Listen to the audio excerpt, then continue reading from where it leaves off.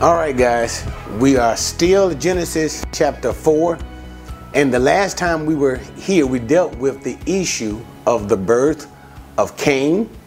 And we were discussing the whole issue concerning how Eve saw her giving birth to Cain as a fulfillment of the promise of Genesis 3 and 15. Okay, and that is, for a very quick review, guys, and that when she gave birth to Cain, she thought she was giving birth to the promised seed, that is, the Messiah.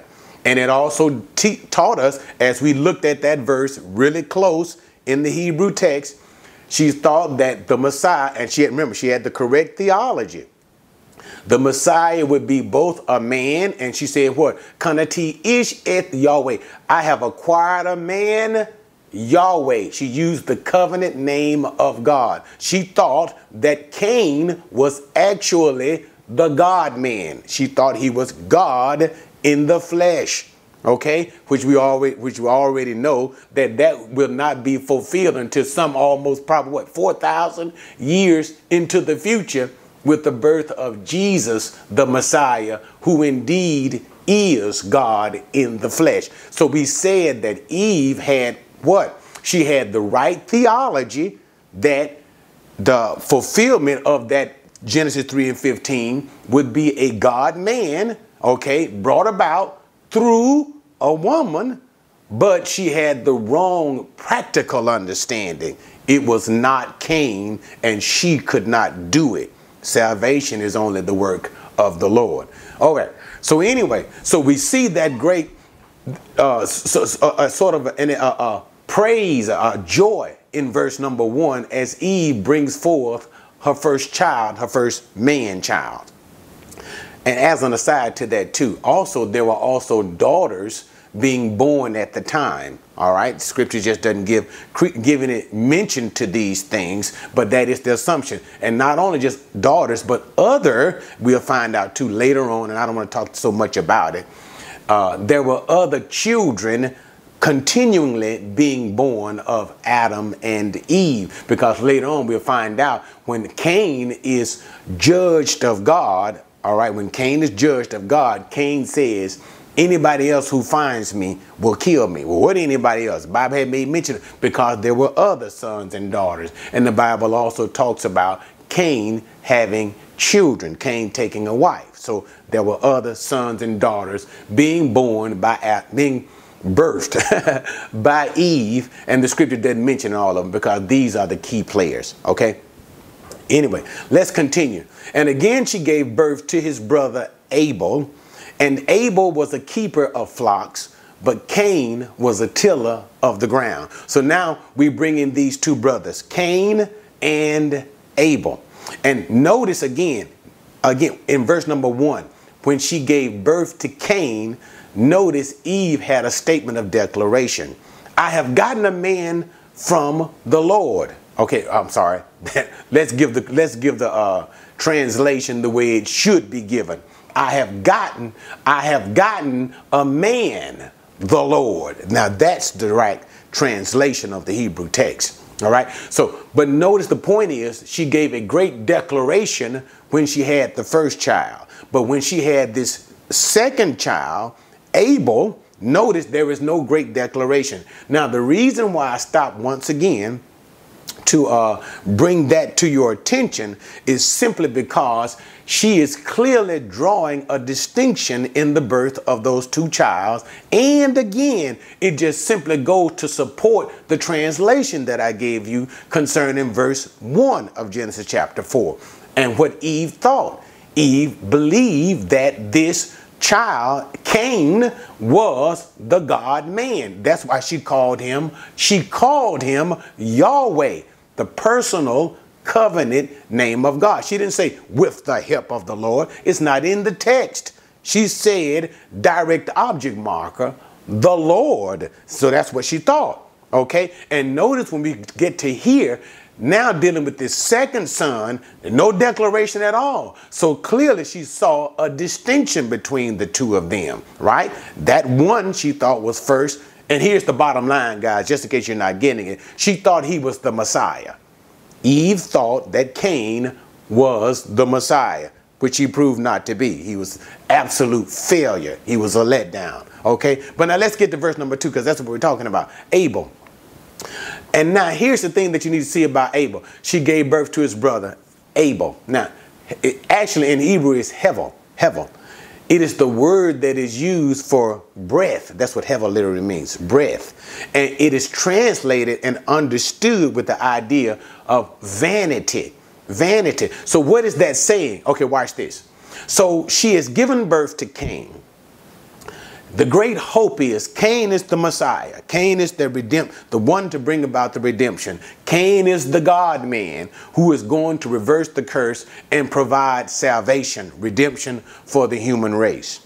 By the time we get, verse number 2, we get to Abel. We say Abel, but Hevel. Remember the name means what again? It means that breath. Also, the idea simply means vanity, vanity. So by the time she gets to the birth of the second child, she now has discovered that Cain is not the one to bring forth redemption. And now, remember, the whole issue, the whole backdrop of everything lies in judgment. Remember what has happened in Genesis chapter 3? Adam and his wife, Adam and Eve, have been thrown out of the Garden of Eden. Judgment of God has come upon the earth, and now the land is cursed and everything is in bad shape. So now we see Cain has now been a letdown. He is not the Savior, and now Eve, Adam and Eve, mankind, is experiencing the harsh judgment and the vanity that is coming upon the earth. And so what did she say with the second child? So you can kind of see her being like, vanity. So now you can see them experiencing the harshness of the judgment that has come upon them through being expelled from the Garden of Eden and the whole situation that took place in chapter 3. And now she names her second child because of what? The letdown that Cain is not Ish Et Yahweh. She's not the God man. That's not who Cain is. And that what? There is no redeeming of mankind. So now we just have what? It's just an awful situation. Hevel. Everything is vain. And notice, and once again, guys, just in case you didn't know, that is also the idea that we see in the book of Ecclesiastes when Solomon looks at all of life and says what? All of it is just vain. It's just thrown into the wind. Is nothing. It's worthless. That's what life is. And so with that common understanding, if you took all of Ecclesiastes, that idea, life is just vanity. All is vanity. And so Eve names her second son, Abel, that vanity. Vanity is just nothing. Okay. And then she says what? And notice verse number 2 simply gives the occupation of the second son. Abel was a keeper of flocks. And what do we... Now, animals are not being killed at this time. That doesn't happen until Genesis chapter 9. All right. To after this whole issue with Noah. But he is a keeper of flocks because you can get wool and stuff like that and maybe milk from goats and stuff like that. Okay, so that's what he basically does. So it gives the occupations of both sons. Abel, keeper of the flocks, and Cain followed in the occupation of his father Adam. Adam was a tiller of the ground, and Cain is also a tiller of the ground. Now here's what I need to say. There is nothing that appears in the text whatsoever as an indicator of anything negative so far. There's nothing wrong with being a keeper of flock. There is nothing wrong with being a tiller of the ground. And the reason why I bring this particular part out is because sometimes commentators, as we start going into the other part about the rejection of Cain's offering, they kind of want to make a big deal out of it. But no, they just have their own occupation. Somebody has to take care of the animal part, getting the food and the clothing, because we can't run around naked anymore. We need to be, so somebody has to do that part of it, and somebody has to bring forth food from the ground. Otherwise, they're going to starve to death. Remember what God said? He sent him out to be a tiller of the ground from which he was taken. So there's nothing wrong with the occupation. So there's nothing intrinsically, inherently good about Abel's job, keeper of the sheep. It's just a job. There's nothing wrong about Cain being a tiller of the ground. That's what God sent man to do. And even God had reared man to do that in the first place in the Garden of Eden, Genesis 2. Right? So there's nothing wrong with their jobs. Now, the reason why I bring that out is because once we get down into the text, we're going to deal with the sacrifices of those two. No, I'm sorry, that was wrong altogether, guys. We're going to deal with the offerings, the mission. I think it's Mishnah is the word being used. The offerings of these two brothers. And then we're going to get into the issue that we have to face here. Okay. So, but anyway, those two things were their jobs. Okay. And that's what they did. So let's move. So it came about, verse number 3, in the course of time that Cain brought an offering to the Lord. Okay. And here's where we are. And it came about it, Mincha. I'm sorry, I think I said Mishnah, but Mincha. I don't know why I didn't remember that, guys. Cain brought forth an offering to the Lord of the fruit of the ground. Abel on his part also brought of the firstlings of his flock and of their fat portions. And the Lord had regard for Abel and his offerings. But for Cain and for his offering, he had no regard. So Cain became very angry and his countenance fell. All right, so now here's that part we were talking about. So what happened? So it came about, and the text does seem to indicate that it was some set point in time. That, in other words, they knew. So here we have a form of worship. That's basically what's going on. And the worship involved the presentation of an offering before God.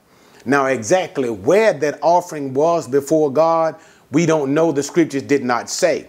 But what the scriptures did leave off and say was God had manifested, or should we say God had localized, made visible so we can see, a form of his presence in a visible form of the Shekinah glory of God being manifested as flaming swords at guarding the Garden of Eden. Remember, that's where we left off. When man was thrown out of the garden, God put a cherubim, and he also put flaming swords, a local, visible manifestation of his presence to guard the tree of life so that man could not re-enter the Garden of Eden. Remember that? Okay, so we don't know exactly where these two boys, and Adam and Eve as well, that's the assumption here, presented their offerings to God. But this does seem to be a good place for that. So there was some time in which they were to bring forth an offering to the Lord. All right. And now here is the thing. Cain, what was his job? He was a tiller of the ground. And the Bible said they both brought an offering unto the Lord. Now, the reason why I'm taking my time here is this. Some commentators believe that, notice, the issue is this. Cain's offering was rejected and Abel's offering was received by God. Some commentators believe that the reason why Abel's offering was received by God and was that because his offering was a blood sacrifice, and therefore God was only accepting a blood sacrifice as a form of offering. And so what did Cain bring? Cain brought fruit of the ground. It was no blood involved in his offering. Okay. But now I completely and respectfully disagree with that, for the simple reason is the word that is used here is not sacrifice. The Bible says for both of them that Cain brought, that, notice again, in the course of time, Cain brought forth an offering. You see that? And notice in verse number 4, the Lord had regard for Abel and for his offering. You got it? Offering. So the word that is used for both of them with respect to offering is minha. It is not the word that is used for blood sacrifice. Minha. So therefore the issue is not, so here's the point. The issue is not the fact that Cain did not bring a blood sacrifice. That is not why his offering was rejected, because offering, minha, is used for both of them. Offering. It is not used as a blood sacrifice. And just in case, guys, and we don't want to get into all of this in great detail, but if you want to see how that such offerings are accepted, turn to Leviticus chapter 2, and there you will see the grain offerings that are acceptable to God. And these grain offerings are not blood sacrifices. That's Leviticus 2. So what's my point again? Cain's offering was not rejected because it was not a blood sacrifice. So therefore, there has to be other reasons for why Cain's offerings was rejected by God. So now let's go into that. Notice again, when Cain came with his offering, his presentation, minha, before God, notice what he did. He brought simply of the fruit of the ground. Now, we got to go into verse number 4 in order to make the comparison to see why it was rejected. And then we'll move even further out into the New Testament to give an answer to why it was rejected of the Lord. And verse number 4 concerning Abel, notice Abel brought of his, notice what he brought now. Okay, let me stop again. What was Cain's job? Tiller of the ground. So from his job, or from what he did, he would get what? Fruit of the ground. So therefore he was bringing an offering from his labors. What was Abel's job? He was a shepherd. So therefore from his occupation, he would bring what? His offerings, which would be from his flock. It only makes sense. So it made sense for Cain to bring fruit of the ground. It made sense for Abel to bring of the flock, because they were from their respective occupations. And it was an offering. It was a minha. It was not a blood sacrifice. It was an offering. Okay, but we're investigating why Cain's offering was rejected. Okay, notice, but in order to see that, we have to look at verse number 4. We have to look at what Abel did. Abel brought the firstlings of his flock and of their fat portions. Now notice what he did. Abel, when he said the firstlings of his flock, that means of the chief, of the very best of his flock. You got it? And the fat portions deals with, that is usually and oftentimes used of the idiom, meaning of the very best of the portions of it. So here's what he did. Imagine it. Abel looked, what is my job? I keep sheep. I'm a keeper of flock. He looked at that flock and he said, he found the very best one that he had. He found the very best one that he had. And he offered that very best one that he had as an offering to God. You got it? His very best. But now let's go back. And now we can understand what's going on with Cain when we look at what Abel did. So let's look at verse number 3 concerning Cain. Go back. Cain brought an offering to the Lord of the fruit of the ground. Notice what it did not say for Cain. He did not bring the very best of his fruit of the ground. He just brought God something. So now that's the problem that we have with Cain. That's the distinction that we have with the offerings between Cain and Abel. When Abel brought something to God, what did he bring? Firstlings of his flock. Fat portions, simply meaning what? The very best that he had, the maximum, the very best. What did Cain bring? He brought God a that or do. He didn't bring God the best. Or in other words, what it seems to imply, he kept the best for himself. And so what did it show? By bringing God a that or do offering, or not the best, it showed that he did not regard God. He did not set God apart in God's holiness, in God's greatness. It shows that he wasn't caring nothing. He just gave God anything. So now we see that Cain had no regard for God. Okay, he had no regard for God. And finally, to encapsulate all of that, when we go to the book of Hebrews, chapter 11, notice what it says. By faith, Abel offered up a better sacrifice. Abel offered up a better sacrifice than Cain. But notice what again it says, by faith. So now it tells us when each of these boys, okay, and notice, and I'm slowing it down. Let's see if we can piece it all together, okay? Everything has to do with the promises of God. And we're going all the way back, guys, Genesis 3 and 15. And I know I'm taking you guys deep in theology, but hey, that's why you're here, right? Okay. God promises through the seed, okay? Everything, the promises, promise of salvation, the seed of the woman, everything is based upon that. All worship is based upon that. All praise is based upon that. All offerings is based upon that. You got it? And so, and what must a person do? Believe these things. Have faith in these things. Believe in the promises of God. You got to believe that, because he who comes to God must first believe God. Believe that God is, that God exists, and that he is a rewarder. So if you come to God, you must come to God by and in and through faith.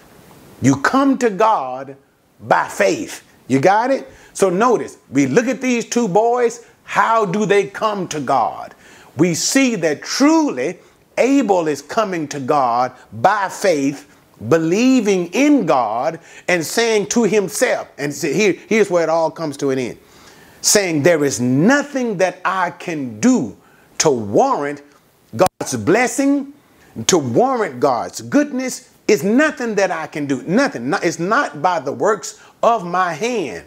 But I do approach you, God, with reverence, with fear, with thanksgiving. I do approach you with faith. You got it? I am approaching you with faith. I believe in you. And you know what? You are truly God, the greatest one of all, worthy of all that I can do, all that I can give. I give unto you my very best, knowing it's not by what I do, but nevertheless, you are holy God. Remember what God said, I believe it was to the, prophet Micah, or Malachi, when they tried to bring these offerings to God, and God said, what do you mean bringing me an offering of goats and sheep, broken legs and put out eyes and all of that? Don't bring me that mess. Offer that to your king and see what he accepted. I am a great king. You bring to me a great offering. Don't bring to me just any kind of thing. And so notice, we see Abel here.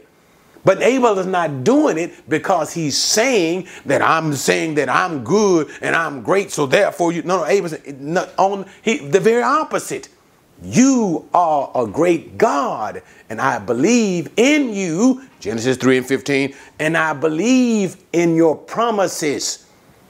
With a bowed head, he says, accept my offering. So notice, by faith, he offered to God this thing. And notice concerning Cain, well, whatever. Cain is like, well, whatever. And God said, and if you come to me treating me as whatever, offering me a whatever, I'm going to look at your offering as whatever. So therefore, God rejected Cain's offering. And that's why Abel's offering was received by God and Cain's offering was rejected, because he did not offer it by faith. And what was the indication he didn't offer it by faith? Abel gave God the very best, firstling, fat.